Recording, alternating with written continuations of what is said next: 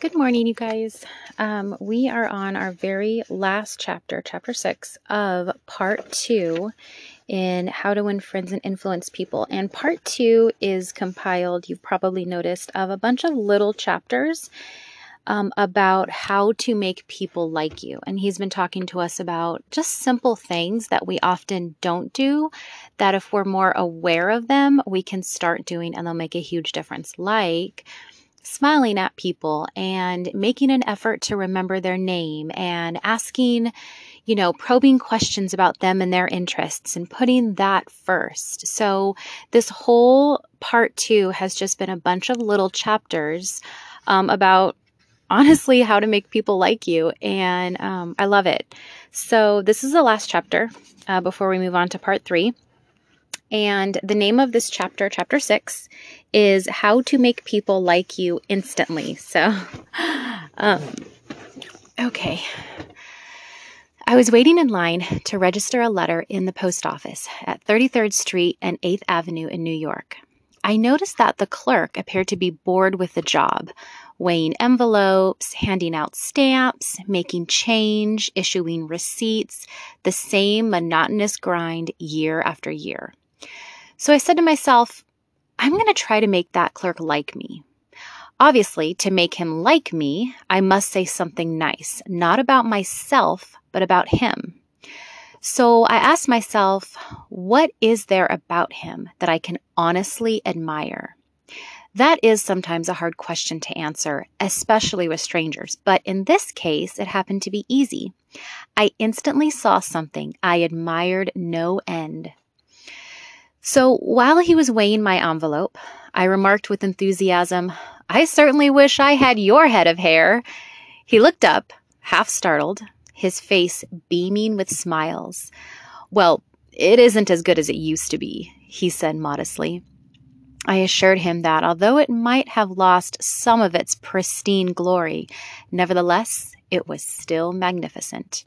He was immensely pleased. We carried on a pleasant little conversation, and the last thing he said to me was, many people have admired my hair. I'll bet that person went out to lunch that day walking on air. I'll bet he went home that night and told his wife about it. I'll bet he looked in the mirror and said, it is a beautiful head of hair. I told this story once in public, and a man asked me afterwards, what did you want to get out of him? What was I trying to get out of him? What was I trying to get out of him? If we are so selfish that we can't radiate a little happiness and pass on a bit of honest appreciation without trying to get something out of the other person in return, if our souls are no bigger than sour crab apples, we shall meet with a failure we so richly deserve.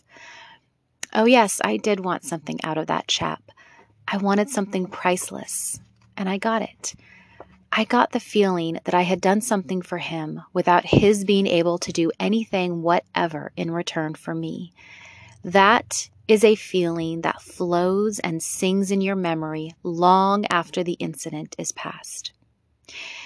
There is one all-important law of human conduct. If we obey that law, we shall almost never get into trouble. In fact, that law, if obeyed, will bring us countless friends and constant happiness. But the very instant we break the law, we shall get into endless trouble. The law is this: always make the other person feel important. John Dewey, as we have already noted, said that the desire to be important is the deepest urge in human nature. And William James said, the deepest principle in human nature is the craving to be appreciated. As I've already pointed out, it is this urge that differentiates us from the animals. It is this urge that has been responsible for civilization itself. Philosophers have been speculating on the rules of human relationships for thousands of years, and out of all that speculation, there has evolved only one important precept. It's not new. It's as old as history. Zoroaster taught it to his followers in Persia 2,500 years ago. Confucius preached it in China 24 centuries ago. Buddha preached it on the banks of the holy Ganges 5,000 years before Christ. The sacred books of Hinduism taught it 1,000 years before that. Jesus taught it among the stony hills of Judea 19 centuries ago. Jesus summed it up in one thought, probably the most important rule in the world. Do unto others as you would have others do unto you. You want the approval of those with whom you come in contact. You want recognition of your true worth.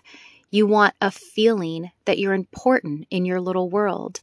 You don't want to listen to cheap, insincere flattery, but you do crave sincere appreciation. You want your friends and associates to be, as Charles Schwab put it, lavish in their praise. All of us want that. So let's obey the golden rule and give unto others what we would have others give unto us. How? When? Where? The answer is all the time, everywhere. David Smith of Wisconsin told one of our classes how he handled a delicate situation when he was asked to take charge of the refreshment booth at a charity concert. The night of the concert, I arrived at the park and found two elderly ladies in a very bad humor standing next to the refreshment stand. Apparently, each thought that she was in charge of this project. As I stood there, pondering what to do, one of the members of the sponsoring committee appeared and handed me a cash box and thanked me for taking over the project. She introduced Rose and Jane as my helpers and then ran off. A great silence ensued. Realizing that the cash box was a symbol of authority of sorts, I gave that box to Rose and explained I might not be able to keep the money straight and that if she took care of it, I would feel better. I then suggested to Jane that she show two teenagers who had been assigned to refreshments how to operate the soda machine, and I asked her to be responsible for that part of the project. The evening was very enjoyable with Rose happily counting the money, Jane supervising the teenagers, and me enjoying the concert. You don't have to wait until you are ambassador to France or chairman of the clambake committee of your lodge before you use this philosophy of appreciation. You can work magic with it almost every day. If, for example, the waitress brings us mashed potatoes when we have ordered French fries, let's say, "I'm sorry to trouble you, but I prefer French fries." She'll probably say, "No trouble at all," and we'll be glad to change the potatoes because we have shown respect for her.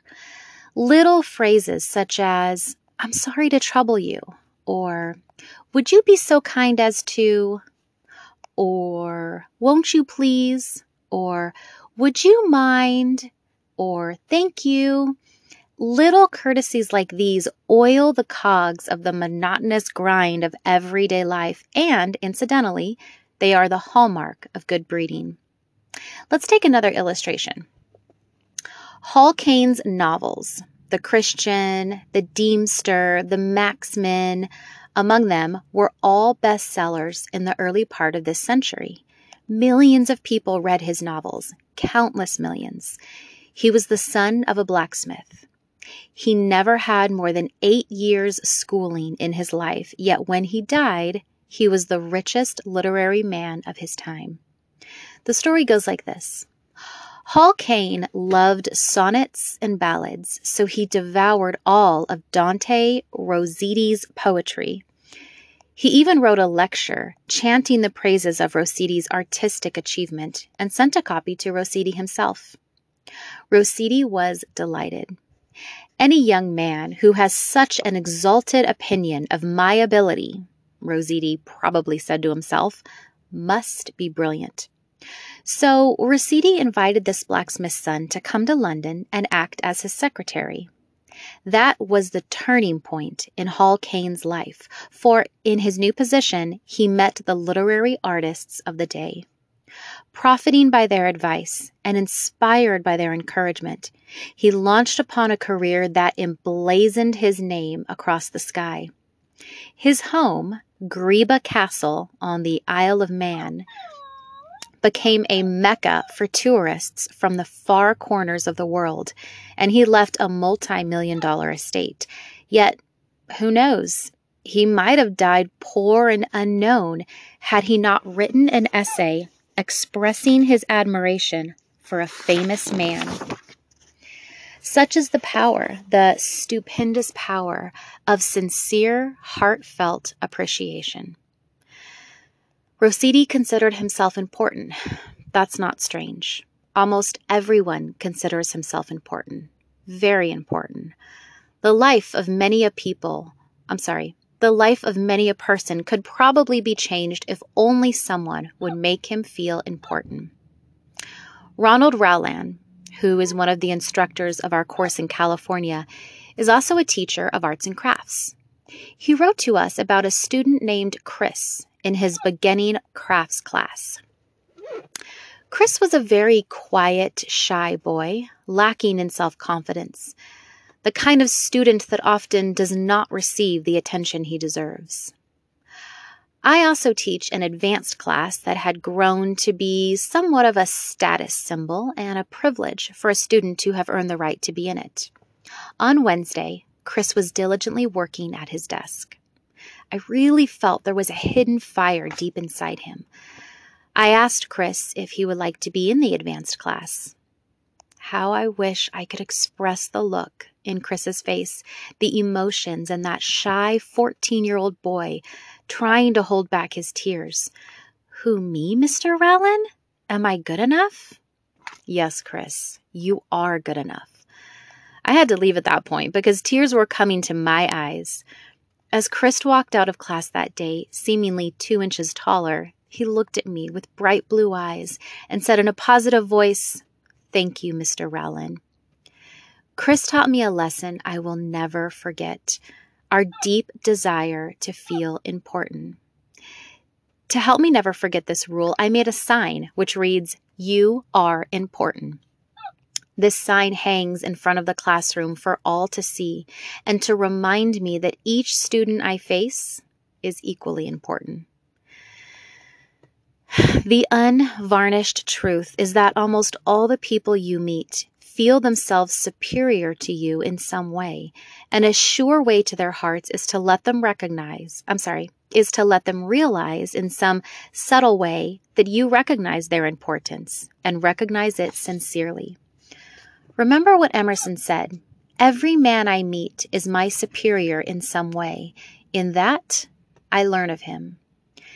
And the pathetic part of that is that frequently those who have the least justification for a feeling of achievement bolster up their egos by a show of tumult and conceit, which is truly nauseating. As Shakespeare put it, man, proud man, dressed in a little brief authority, plays such fantastic tricks before high heaven as make the angels weep. I'm going to tell you how business people in my own courses have applied these principles with remarkable results. Let's take the case of a Connecticut attorney. Because of his relatives, he prefers not to have his name mentioned. I'm going to call him Mr. R. Let's do that. Okay. Shortly after joining the course, Mr. R drove to Long Island with his wife to visit some of her relatives. She left him to chat with an old aunt of hers and then rushed off by herself to visit some of the younger relatives. Since he soon had to give a speech professionally on how he applied the principles of appreciation, he thought he would gain some worthwhile experience talking with the elderly lady. So he looked around the house to see what he could honestly admire. "This house was built about 1890, wasn't it?" he inquired. "Yes," she replied. "That is precisely the year it was built." "It reminds me of the house I was born in," he said. "It's beautiful, well built, roomy. You know, they don't build houses like this anymore." "You're right," the old lady agreed. "The young folks nowadays don't care for beautiful homes. All they want is a small apartment, and then they go off gadding about in their automobiles. "This is a dream home," she said, in a voice vibrating with tender memories. "This house was built with love. My husband and I dreamed about it for years before we built it. We didn't have an architect. We planned it all ourselves." She showed Mr. R. about the house, and he expressed his hearty admiration for the beautiful treasures she had picked up in her travels and cherished over a lifetime. Paisley shawls, an old English tea set, Wedgwood china, French beds and chairs, Italian paintings, and silk draperies that had once hung in a French chateau. After showing Mr. R. through the house, she took him out to the garage. There, jacked up on blocks, was a Packard car in mint condition. "My husband bought that car for me shortly before he passed on," she said softly. "I have never ridden in it since his death. You appreciate nice things, and I'm going to give this car to you." "Why, Auntie," he said, "you overwhelm me. I appreciate your generosity, of course, but I couldn't possibly accept it. I'm not even a relative of yours. I have a new car, and you have so many relatives that would like to have that Packard." "Relatives," she exclaimed. "Yes, I have relatives who are just waiting till I die so they can get that car. But they are not going to get it." "If you don't want to give it to them, you could very easily sell it to a second-hand dealer," he told her. "Sell it?" she cried. "Do you think I would sell this car? Do you think I could stand to see strangers riding up and down the street in that car that my husband bought for me? I wouldn't dream of selling it. I'm going to give it to you. You appreciate beautiful things." He tried to get out of accepting the car, but he couldn't without hurting her feelings. This lady, left all alone in a big house with her Paisley shawls, her French antiques, and her memories, was starving for a little recognition. She had once been young and beautiful and sought after. She had once built a house warm with love and had collected things from all over Europe to make it beautiful. Now, in the isolated loneliness of old age, she craved a little human warmth, a little genuine appreciation, and no one gave it to her. And when she found it, like a spring in the desert, her gratitude couldn't adequately express itself with anything less than the gift of her cherished Packard. Let's take another case. Donald McMahon, who was superintendent of Lewis and Valentine, nurserymen, and landscape architects in New York, related this incident. Shortly after I attended the talk on how to win friends and influence people, I was landscaping the estate of a famous attorney. The owner came out to give me a few instructions about where he wished to plant a mass of, you guys, I cannot pronounce this word, rhododendrons and azaleas. Okay, I hope I didn't murder that too bad. I said, "Judge, you have a lovely hobby. I have been admiring your beautiful dogs. I understand you win a lot of blue ribbons every year at the show in Madison Square Garden." The effect of this little expression of appreciation was striking. "Yes," the judge replied, "I do have a lot of fun with my dogs. Would you like to see my kennel?" He spent almost an hour showing me his dogs and the prizes they had won. He even brought out their pedigrees and explained about the bloodlines responsible for such beauty and intelligence. Finally, turning to me, he asked, "Do you have any small children?" "Yes, I do," I replied. "I have a son." "Well, wouldn't he like a puppy?" the judge inquired. "Oh, yes, he'd be tickled pink." "All right, I'm going to give him one," the judge announced. He started to tell me how to feed the puppy. Then he paused. "You'll forget if I tell you. I'll write it out." So the judge went in the house, typed out the pedigree and feeding instructions, and gave me a puppy worth several $100s and an hour and 15 minutes of his valuable time, largely because I had expressed my honest admiration for his hobby and achievements. George Eastman of Kodak fame invented the transparent film that made motion pictures possible, amassed a fortune of $100 million, and made himself one of the most famous businessmen on earth. Yet, in spite of all these tremendous accomplishments, he craved little recognitions, even as you and I. To illustrate, when Eastman was building the Eastman School of Music and also Kilbourne Hall in Rochester, James Adamson, then president of the Superior Seating Company of New York, wanted to get the order to supply the theater chairs for these buildings. Phoning the architect, Mr. Adamson made an appointment to see Mr. Eastman in Rochester. When Adamson arrived, the architect said, "I know you want to get this order, but I can tell you right now that you won't stand a ghost of a show if you take more than 5 minutes of George Eastman's time. He is a strict disciplinarian. He's very busy, so tell your story quickly and get out." Adamson was prepared to do just that. When he was ushered into the room, he saw Mr. Eastman bending over a pile of papers at his desk. Presently, Mr. Eastman looked up, removed his glasses, and walked towards the architect, and Mr. Adamson saying, "Good morning, gentlemen. What can I do for you?"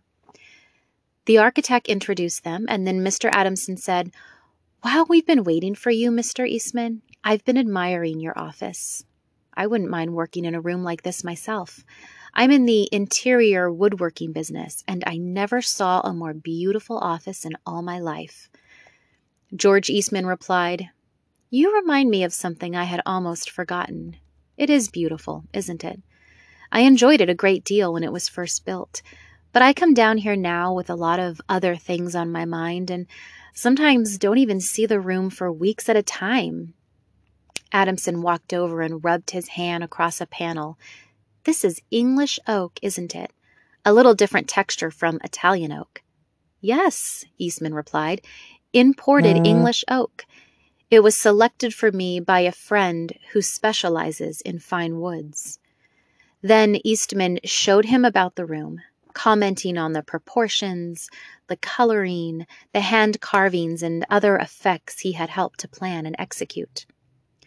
While drifting about the room, admiring the woodwork, they paused before a window, and George Eastman, in his modest, soft-spoken way, pointed out some of the institutions through which he was trying to help humanity: the University of Rochester, the General Hospital, the Homeopathic Hospital, the Friendly Home, the Children's Hospital. Mr. Adamson congratulated him warmly on the idealistic way he was using his wealth to alleviate the sufferings of humanity. Presently, George Eastman unlocked a glass case and pulled out the first camera he had ever owned, an invention he had bought from an Englishman. Adamson questioned him at length about his early struggles to get started in business, and Mr. Eastman spoke with real feeling about the poverty of his childhood, telling how his widowed mother had kept a boarding house while he clerked in an insurance office. The terror of poverty haunted him day and night, and he resolved to make enough money so that his mother wouldn't have to work. Mr. Adamson drew him out with further questions and listened, absorbed, while he related the story of his experiments with dry photographic plates.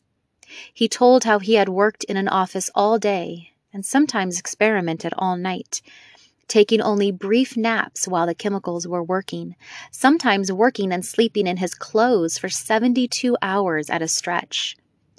James Adamson had been ushered into Eastman's office at 10:15 and had been warned that he must not take more than 5 minutes, but an hour had passed, then 2 hours passed, and they were still talking.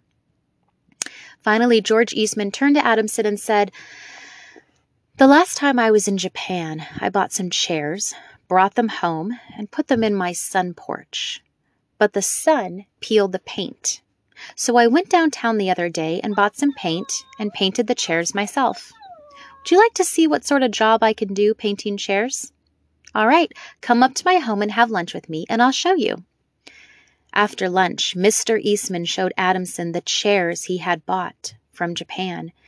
They weren't worth more than a few dollars, But George Eastman, now a multimillionaire, was proud of them because he himself had painted them. The order for the seats amounted to $90,000. Who do you suppose got the order? James Adamson or one of his competitors?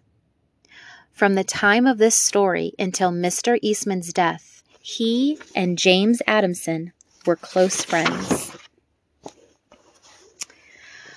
Claude Marius, a restaurant owner in France, used this principle and saved his restaurant the loss of a key employee.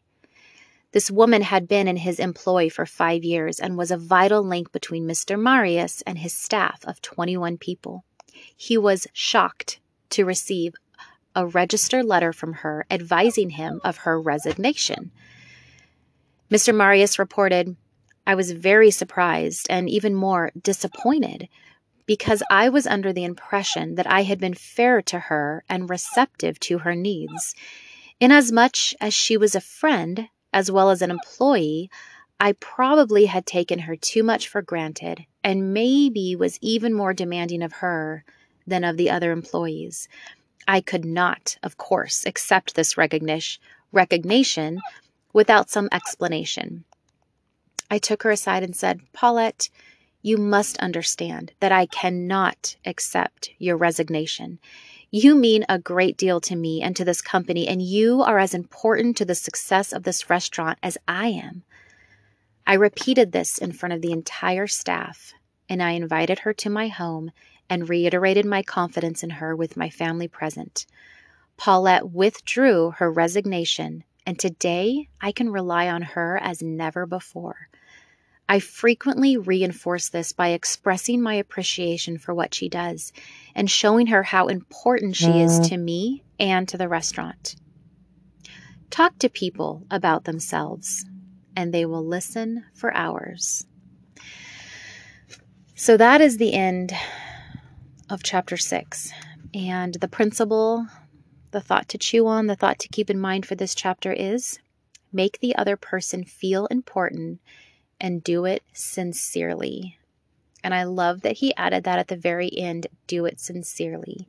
Despite all of this advice that we're listening to in this book about how to make people like you and listen to you and all of these things, the bottom line is you have to do it in a sincere way. You cannot be fake.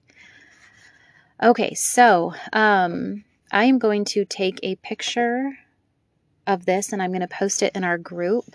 It lays out in a nutshell the 6 ways to make people like you, and it says each principle that we focused on in each chapter. So principle 1, become genuinely interested in other people. Principle 2, smile. Principle 3, remember that a person's name is to that person the sweetest and most important sound in any language. Principle 4, be a good listener. Encourage others to talk about themselves. Principle 5, talk in terms of the other person's interests. And principle 6, the principle for this chapter, make the other person feel important and do it sincerely. So that is it. Thank you so much for listening, you guys. I know you are very busy. Next week, we will start part 3. Part 3 is comprised of chapters, just like part 2 is, and it is all about how to win people to your way of thinking. So I'm super excited to dive into that, and I know it's going to bless you too. So have a great week, and I will talk to you guys tomorrow.